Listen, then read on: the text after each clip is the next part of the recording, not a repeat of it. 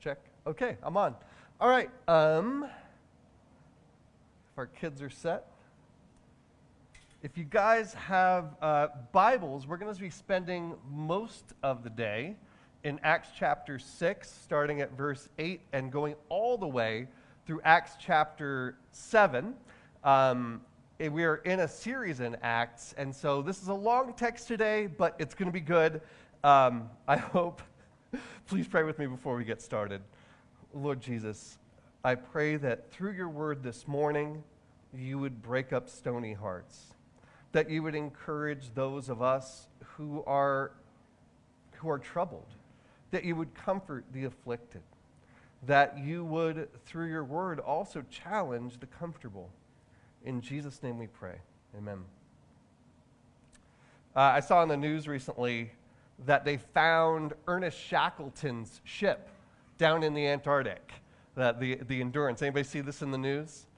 Well, Ernest Shackleton, we know the name. Ernest Shackleton is one of the great explorers of the last, couple centuries. And this was a time when we really didn't know what was down at the bottom of the planet. No one had ever really been to Antarctica. So he had gone and landed there, but he was planning in 1914 another trip. It was called the Imperial Trans-Antarctic Expedition. And what they were going to do is land on Antarctica and make it to the other side, to the ocean on the other side. That was their goal.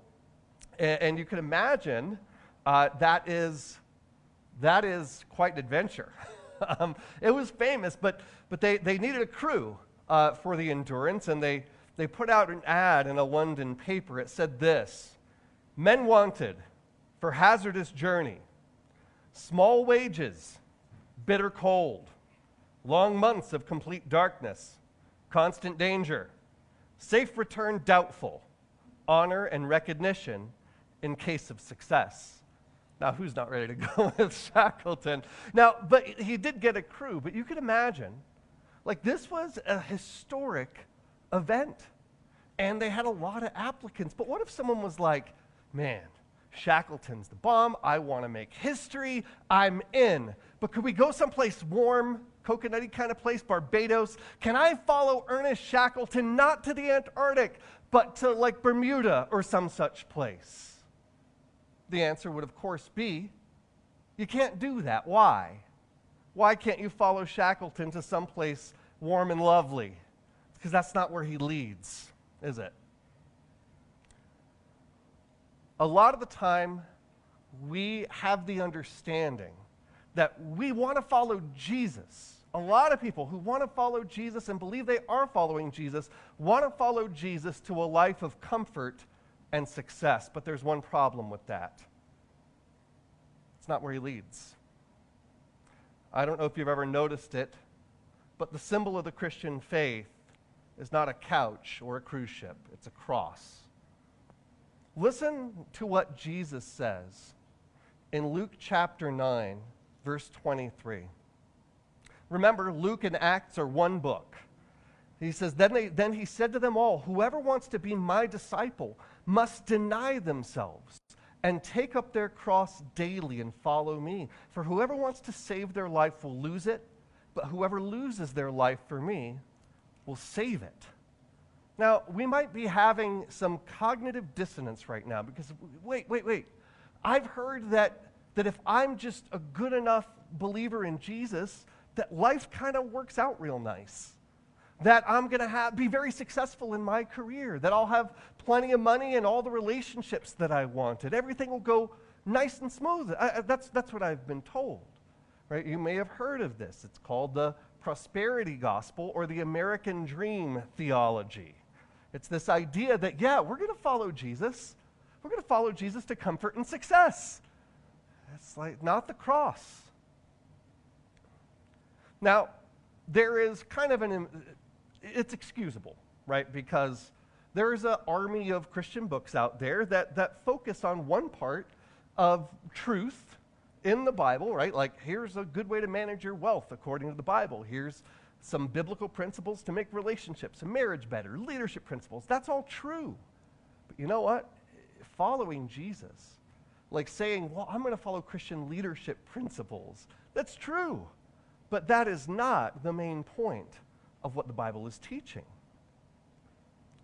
And one of the issues with this is when we hear this message that if you follow Jesus, you're going to end up at comfort and success, is that when your life doesn't end up at comfort and success, you struggle in your career, you don't have all the money that you feel you need, you might say, well, why aren't things working out? Maybe I've displeased God somehow, right? Like the overcoming Christian life is supposed to be everything works out, but not everything's working out. What's going on? Has God forgotten? Is God not real? But the problem is that we've got a misunderstanding of where Jesus leads and what it means to follow him. We need to follow Jesus to the cross. Why? Because God's a bummer and wants you to be miserable? No. It's because he leads us to something better than comfort and success. You notice what Jesus says there. He says, if you want to be my disciple, you've got to take up your cross and follow me. Everyone who seeks to save his life is going to lose it. And those who lose their life will find it. He doesn't want us to be bummed. He doesn't want us to lead us to something worse, but to something better. Now, the first disciple that we're going to see in Acts follow Jesus all the way to the cross is famously Stephen, the first martyr of the church. I want to ask you a question. Stephen's going to lay his life down. Did Stephen not want a comfortable, successful life? Is he a different breed than us? Surely not. He's human like anybody else. What is it? What did he understand?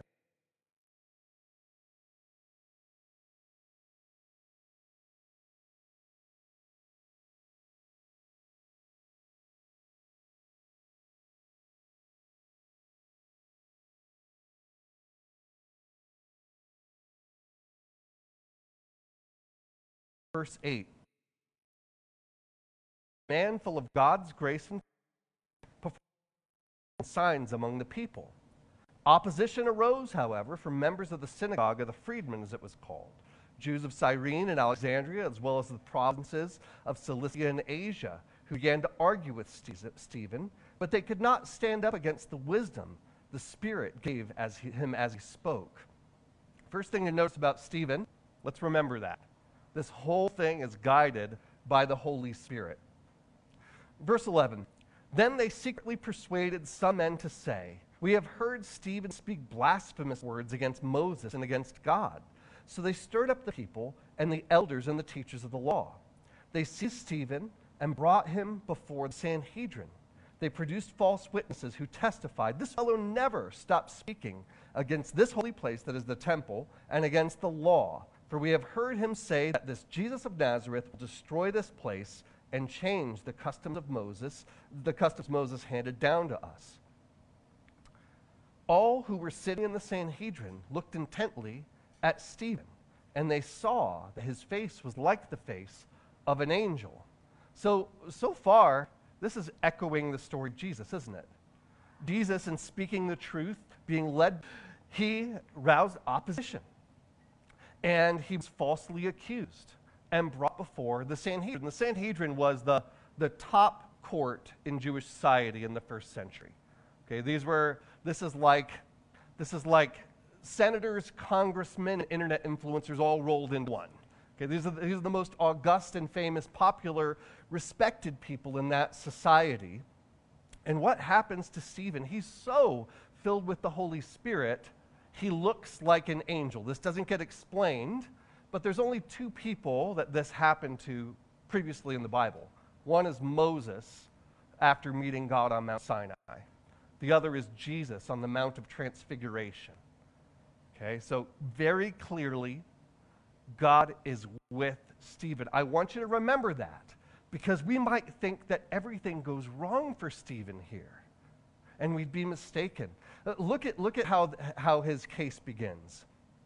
Chapter 7, verse 1. The high priest asked Stephen, are these charges true? To this he replied, brothers and fathers, listen to me. the God of glory appeared to our father Abraham while he was still in Mesopotamia, before he lived in Haran. Now, there is about 60 verses worth of this. We're not going to go over this is the longest speech in all of Acts. We're not going to go in detail through what Stephen said. But you know what he does? Under the influence of the Holy Spirit, he retells Israel's history, and he sees it clearly. He points out two things to these most august people in Jewish society. He points out a new view of history, that God sends saviors, and God's people reject the saviors. He points out that with Joseph, his brothers rejected him, and then he used Joseph to save his brothers. Well, those of you who are here for our Genesis series, you know that story. And then Moses, he sent Moses to deliver the people, and at first, the people rejected Moses. And he goes on and on through Israel's history to show this pattern that God sends them saviors, and they reject him, and then he brings it to this conclusion in verse 50, or verse 51. This is not the way to win friends and influence people. He says, "You stiff-necked people, your hearts and ears are still uncircumcised. You are just like your ancestors. You always resist the Holy Spirit.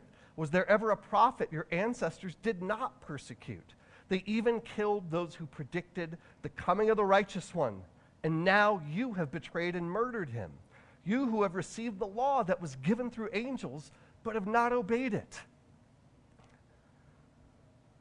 He's saying this pattern of God sending a Savior and the people rejecting him, you guys are doing the same thing. Now, is he doing this just to speak truth to power and diss the system? No. We're going to see at the end of the text, he was trying to preach the gospel to them. That was his intent. Now, put this together with me real quick. Do you suppose that someone who could out-argue entire synagogues of people could have, under the power of the Holy Spirit, gotten out of the charges? All he would have to say is, no, we don't want to destroy the temple or change the law of Moses.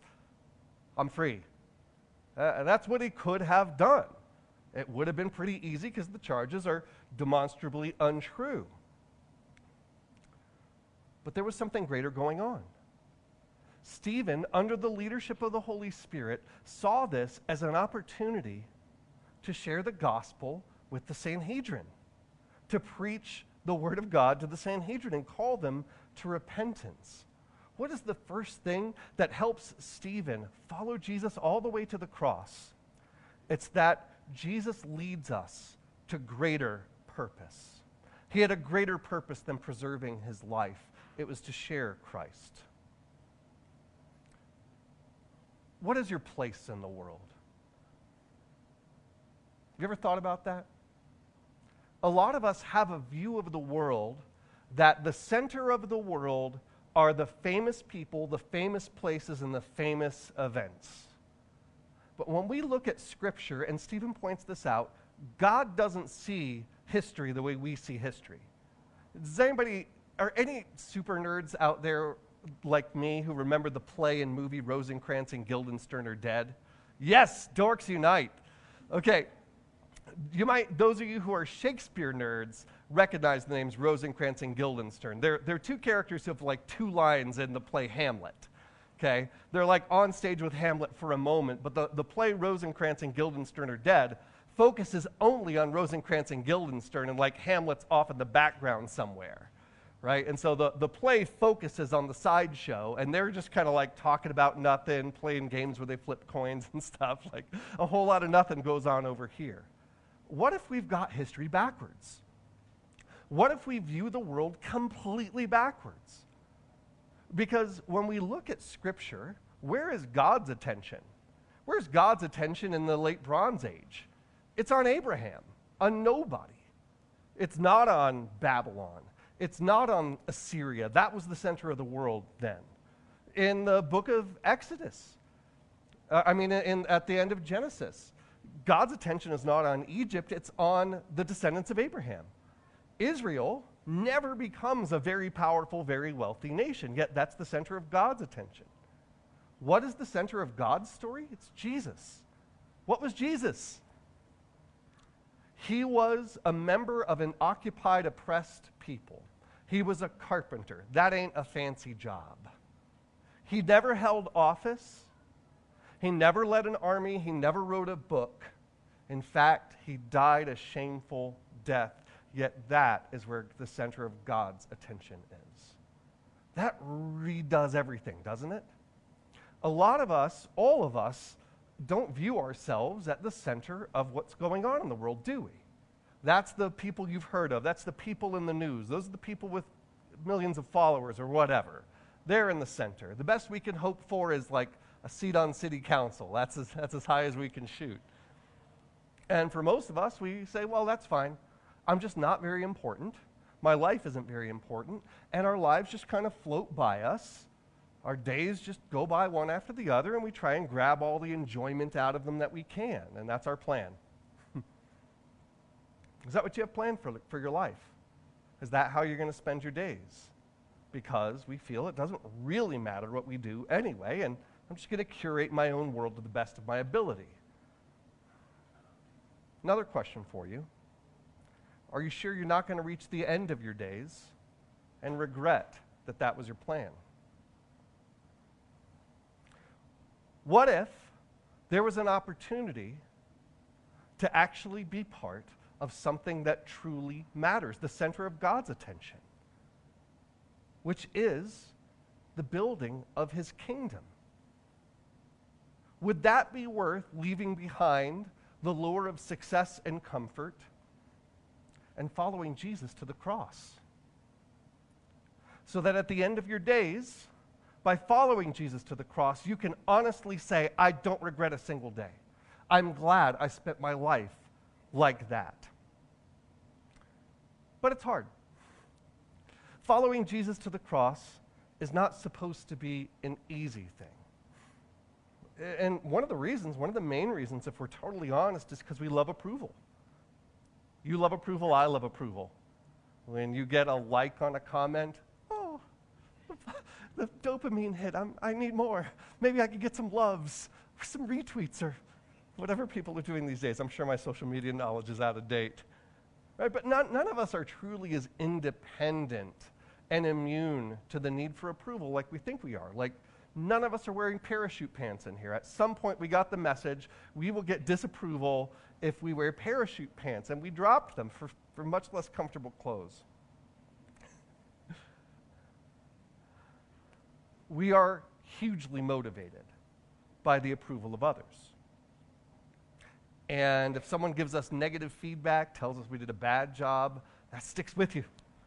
Believe me, my days doing music, I remember my negative reviews. I remember all of them, but I don't remember their names. I do. I'll get them back. No, I'm kidding. When Jesus went to the cross, he wasn't experiencing much approval. In fact, the entire city of Jerusalem, the leadership of Jerusalem, were united in their disapproval of Jesus. It didn't get more shameful.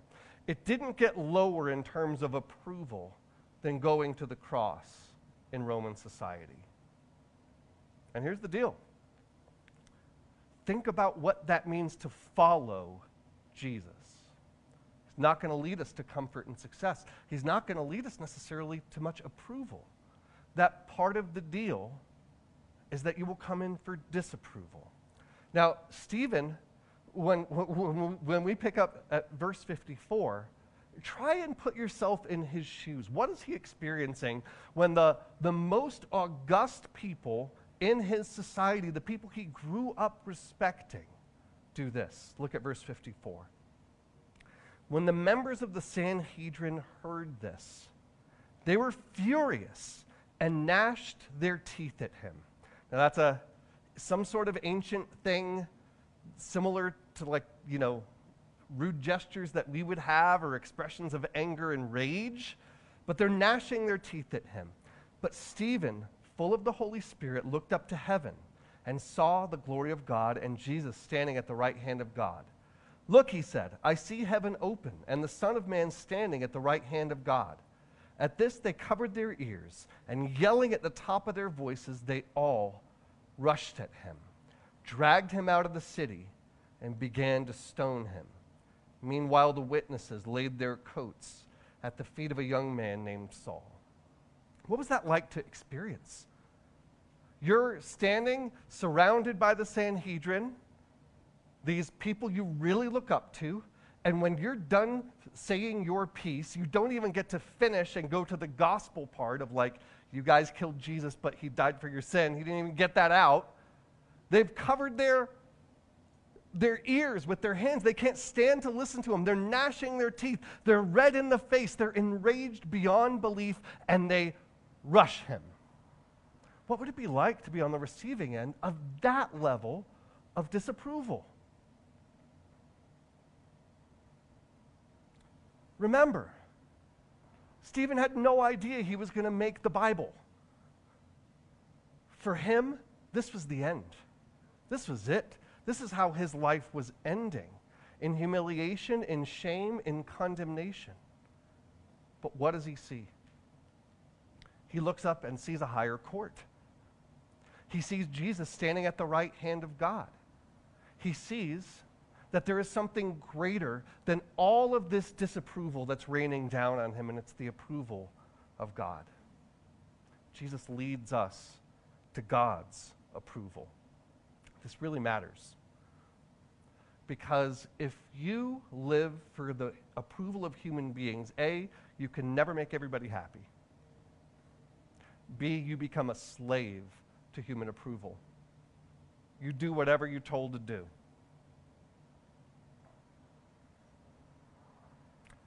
I want to be honest with you guys. I don't look good in skinny jeans. I'm too hefty, I'm too old, they're too uncomfortable. I don't like them, but I will still wear them. Here's why. If I wear them, I'm going to come downstairs and my wife is going to say, "Looking good in those jeans, hon." And I will wear them out of the house with her, knowing that I am too old to wear them. And I surely have disapproval pointed in my direction from people silently judging me, and also me judging myself. But there's one opinion, the approval of which outweighs all disapproval put together, my wife. So I will wear them. Not often, but I will wear them. What allows us to say, you know what? Following Jesus is going to bring disapproval. If I'm truly faithful, at some point, someone is going to say, that is all wrong what you're doing.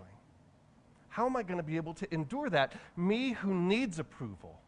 God doesn't call us to lay down approval. He calls us to look to a higher verdict, to himself, to say, I approve of you. Now, am I saying that you earn salvation through God? No, that's not what I'm saying. Am I saying that if you do the right thing, God loves you more? No, that's not what I'm saying. Salvation and God's love are on you before you ever do anything in return. That's how it works. But when we do things that God says are good, the approval of God is on us. If you follow Jesus, you're going to meet with disapproval. You're going to be told that what you believe is toxic. You might be told that you're a bleeding heart Marxist. You might be told you're on the wrong side of history. You might be told that you're not a real Christian. And sometimes the disapproval from within your own tribe is the hardest one to bear. Are we going to let that hold us back? Are we going to avoid it? Are we going to hold something back from God and say, okay, maybe I can negotiate the difference and get God's approval barely and get other people's approval lots and lots? Or are we going to follow Jesus to the cross? Not because God wants to lead us into scorn, but because he wants us to experience his approval. Now, is the message here that following Jesus to the cross is like, hey, just buck up and get yourself killed, right? Like it's all loss and just take the loss because this life is well lost anyway. That's not the point at all. It's not calling us to simply lay down our lives. It's calling us to upgrade. In my last semester of seminary, I was working feverishly on. I did way too many classes, but I was working feverishly on these really difficult papers, and we had this was 2011. We had like a 2006 MacBook, the old white one with the clamshell, and there's like 3 keys that didn't work, so I just had to write without spaces. Not really, that would be funny though. It was like the screen was kind of cracked and coffee stains that somehow you couldn't get out, and my son had poured a whole cup of tea into it at one point. He went like this, pour. He used to narrate what he was doing, throw. And so I was working away, and it was to the point where it only had like 30 minutes of battery life, and it just died and wouldn't turn back on. I was like, no, what have I done? And so I went to the Mac store, and they're like, well, and we had no money, it's seminary. Now I make tons as a pastor. And so I took it to the Mac store, and they had to replace the hard drive. I was like, okay, well, I have no choice because I've got to graduate. And so they got it back after a couple of days, and I'm like, okay, I'm ready to get back to work. As soon as I start working again, black lines appear on either side of this thing, and I'm like, that's not good. And they meet in the middle, and it's just like these black and white lines. And I was like, that's not supposed to happen. It wouldn't turn off. It wouldn't do anything. So I go back, and the manager was like, I'm so sorry. This thing I've never seen this before. This is one for the books. This thing is done. And I was like,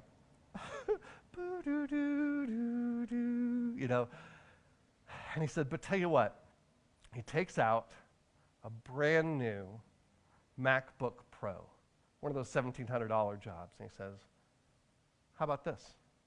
I said, I can't afford that. He's like, I know. Trade you. You give me that one, I'll give you this one. Would that work? I said, thank you for the computer and the sermon illustration. God does not call us simply to lay down our lives for nothing in return. He calls us to greater life. Look with me at verse 55. Stephen, full of the Holy Spirit, looked up to heaven and saw the glory of God, and Jesus standing at the right hand of God. Look, he said, I see heaven open and the Son of Man standing at the right hand of God. At this they covered their ears, and yelling at the top of their voices, they all rushed at him, dragged him out of the city, and began to stone him. Meanwhile, the witnesses laid their coats at the feet of a young man named Saul. While they were stoning him, listen, Stephen prayed, Lord Jesus, receive my spirit. By the way, it's very similar to what Jesus said from the cross in the book of Luke. Then he fell on his knees and cried out, Lord, do not hold this sin against them. Jesus said the same thing from the cross. When he had said this, he fell asleep. He's not even mad. Why? He had a vision of God's glory. He saw, oh, that's where I'm going. Yeah, these guys are going to end my temporary life, but here I'm seeing Jesus and God's glory. That's what waits for me. Jesus leads us, not simply to death, but to eternal life. It's not a call to simply lay it down and pick nothing up. It's a call to an upgrade. Now, does that mean this life doesn't matter, that we're all just kind of marking time until we inherit eternal life? No, not at all. The writer C.S. Lewis once said, if you live for the next world, you get this one thrown into the deal. If you live only for this world, you miss them both. There's no greater freedom. There is no greater life to be had than to live knowing that eternal life from God awaits us. This is the nature of following Jesus. This is what discipleship looks like. That to wear the crown first, Jesus had to go to the cross. Think about what that means to be a follower of Jesus. That in order to experience resurrection, first we have to die. That the greatest victory is total surrender. That in order to find myself, I've got to forget myself. There is this built-in tension. We think, I'm going to aim for comfort, I'm going to aim for success, and everything's going to work out. Amazingly, it never, ever does. Those of you who have experienced some success in your life, gotten to a great goal, know, man, that isn't what I thought it was going to be. That did not satisfy the soul. That was not enough. I've got to find something else now. The great irony is that true fulfillment, true fullness of life only comes in the willingness to lay it down and follow Jesus. Jesus leads us to eternal life. So we need to follow Jesus to the cross because he leads us to greater purpose. He leads us to God's approval, and he leads to eternal life. So what does it mean to follow Jesus to the cross? Do we all need to figure out a way to get ourselves killed? If necessary. No. No, you're not out there trying to get martyred. Right? The goal isn't, hey, I need to find some way to lay down my life for Jesus. Will you lay down a luxury to be faithfully generous? Oh, I can't give anything. I can't give to the poor. I can't give to the church. My whole budget is maxed out. Are you willing to lay down one of your luxuries, one of your wants, to be faithfully generous? Are you willing to lay down your autonomy and say, you know what? I have plans for my life. I have a way that I think I should live, and I've got to lay that down to follow Jesus. I've got to listen to what God says about how I should live. That is laying down one's life. Laying down your plans. Hey, I've got a plan that is all comfort and success and wealth accumulation. Are you willing to lay that down? Laying down our expectations of God. A lot of the time we enter into relationship with God saying, I'm going to follow God if God blank, blank, blank, blank, blank, blank. That's not how it works. That's not the nature of relationship with God. We are called to follow Jesus to the cross. Does this mean that you all need to fail at your jobs, right? Well, if success isn't the goal, I need to figure out a way to fail. No one sets out to fail at their job. It's not the point. But following Jesus to the cross does redefine what success means. We can't at the end of our lives say, well, I made it to the pinnacle of my profession and amassed a ton of wealth. The question is, how is what I did for work aligned with God's purposes in the world? And people have expressed curiosity about this, of hey, how does my job line up with what God is doing for the kingdom? I always offer this: buy me a croissant. This is a requirement. I need a croissant. And we can discuss, how your vocation, how your job, whether it's driving a truck, whether it's making a piece of art, whether it's, pushing back the effects of the fall in medicine or government or what have you, how God is using that to build his kingdom. I'm happy to do it because I like croissants. No, I like you guys. And I want you to understand what God is calling you to do with the special gifts and professional skills that he's gifted you with. Does this mean, does laying down my life, does following Jesus to the cross mean I need to take a vow of poverty? No, but it does mean you can't make wealth accumulation a goal for its own sake. I hope you all ball out and tithe. It's a joke, guys. Kind of. But the question is, okay, great, you got a 20% raise. Okay, you bumped yourself up to a top income bracket. Who's happy besides you? Do the angels rejoice? Do the poor rejoice? Right? What are you going to do with it? What's it for? Why are you after it? That's what it means to follow Jesus to the cross. It's a complete reorientation of our priorities. I'm not going to pursue a life of comfort and success. Comfort and success may come, right? Where and when we live, it's pretty darn comfortable. I'm not saying go make yourselves uncomfortable for no good reason.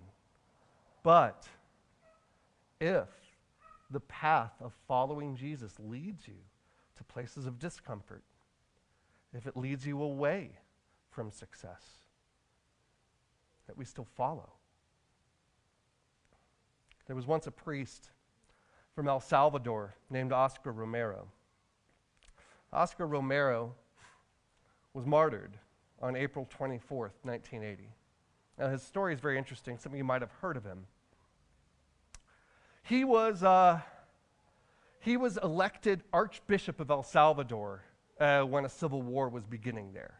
And the government backed him, right? The government of El Salvador is a very, very hierarchical society. There's like these few oligarchs that have all the money, and everybody else is hungry, right? And you can imagine some people would complain about that, and when they did, the government would send death squads to their house. Now, Oscar Romero was backed by the government to become archbishop because he was a good conservative. But then something happened. A priest named Rutilio Grande was assassinated because he was speaking up against the violence of the government. And he was Oscar Romero's best friend. And so Oscar Romero went out to the little country church where his friend's body was laid. And he spent the day praying next to the body. And he looked at his body and he said, you know, if they did that to him for speaking out, I'd better do the same thing. And he began during his sermon, which was broadcast every week, to read out lists of the people the government had killed that week. His radio station was bombed twice. He rebuilt it both times. The week before he was finally assassinated, he said in a radio interview, I want the one who murders me to know that I already forgive them. Because the thing was, he was not pushing for political change. He would preach the gospel. He would say, this is what the government had done. And there are people out there with blood on their hands, and Jesus wants to forgive you, and Jesus wants a new El Salvador. And this is what he wrote just days before the day that he was assassinated. He said, I place under his loving providence all my life, and I accept with faith in him my death, that in spite of my sins I have placed my trust in him, and I will not be disappointed. Now, you and I may not go out as solid as Oscar Romero, but we too are called to follow Jesus to the cross because he has something greater for us there. Please pray with me. Lord, I pray that you would call all of us out of complacence, that we would follow after Jesus, that we would be willing to go to the cross with you, Lord, that we would not deceive ourselves into thinking that we could live however we want and have whatever we want and still follow you. That instead we would obey the call of the gospel, that we would lay down all so that you can bless us far more greatly. In Jesus' name, amen.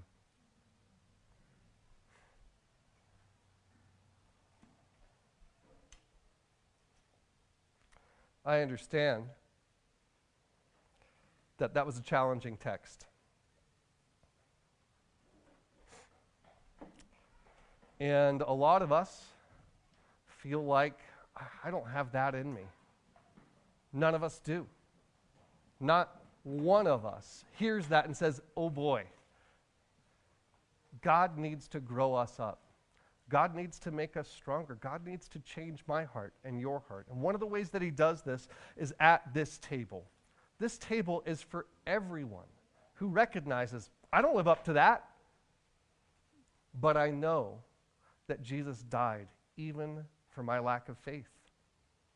So this table is for everyone who has believed on Jesus, that he has done what needed to be done for us.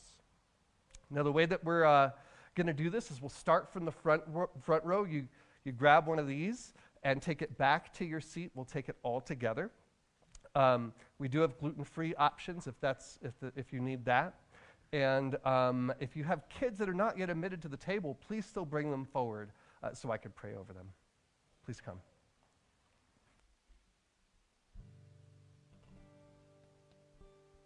I actually didn't institute. My bad. My brain failed me. Sorry. On the night that he was betrayed, the Lord took bread, And giving thanks, he broke it, saying, "This is my body given for you." In a like manner, he took the cup, saying, This is the blood of the new covenant, shed for the forgiveness of sin. Take and drink it, all of you." Please come.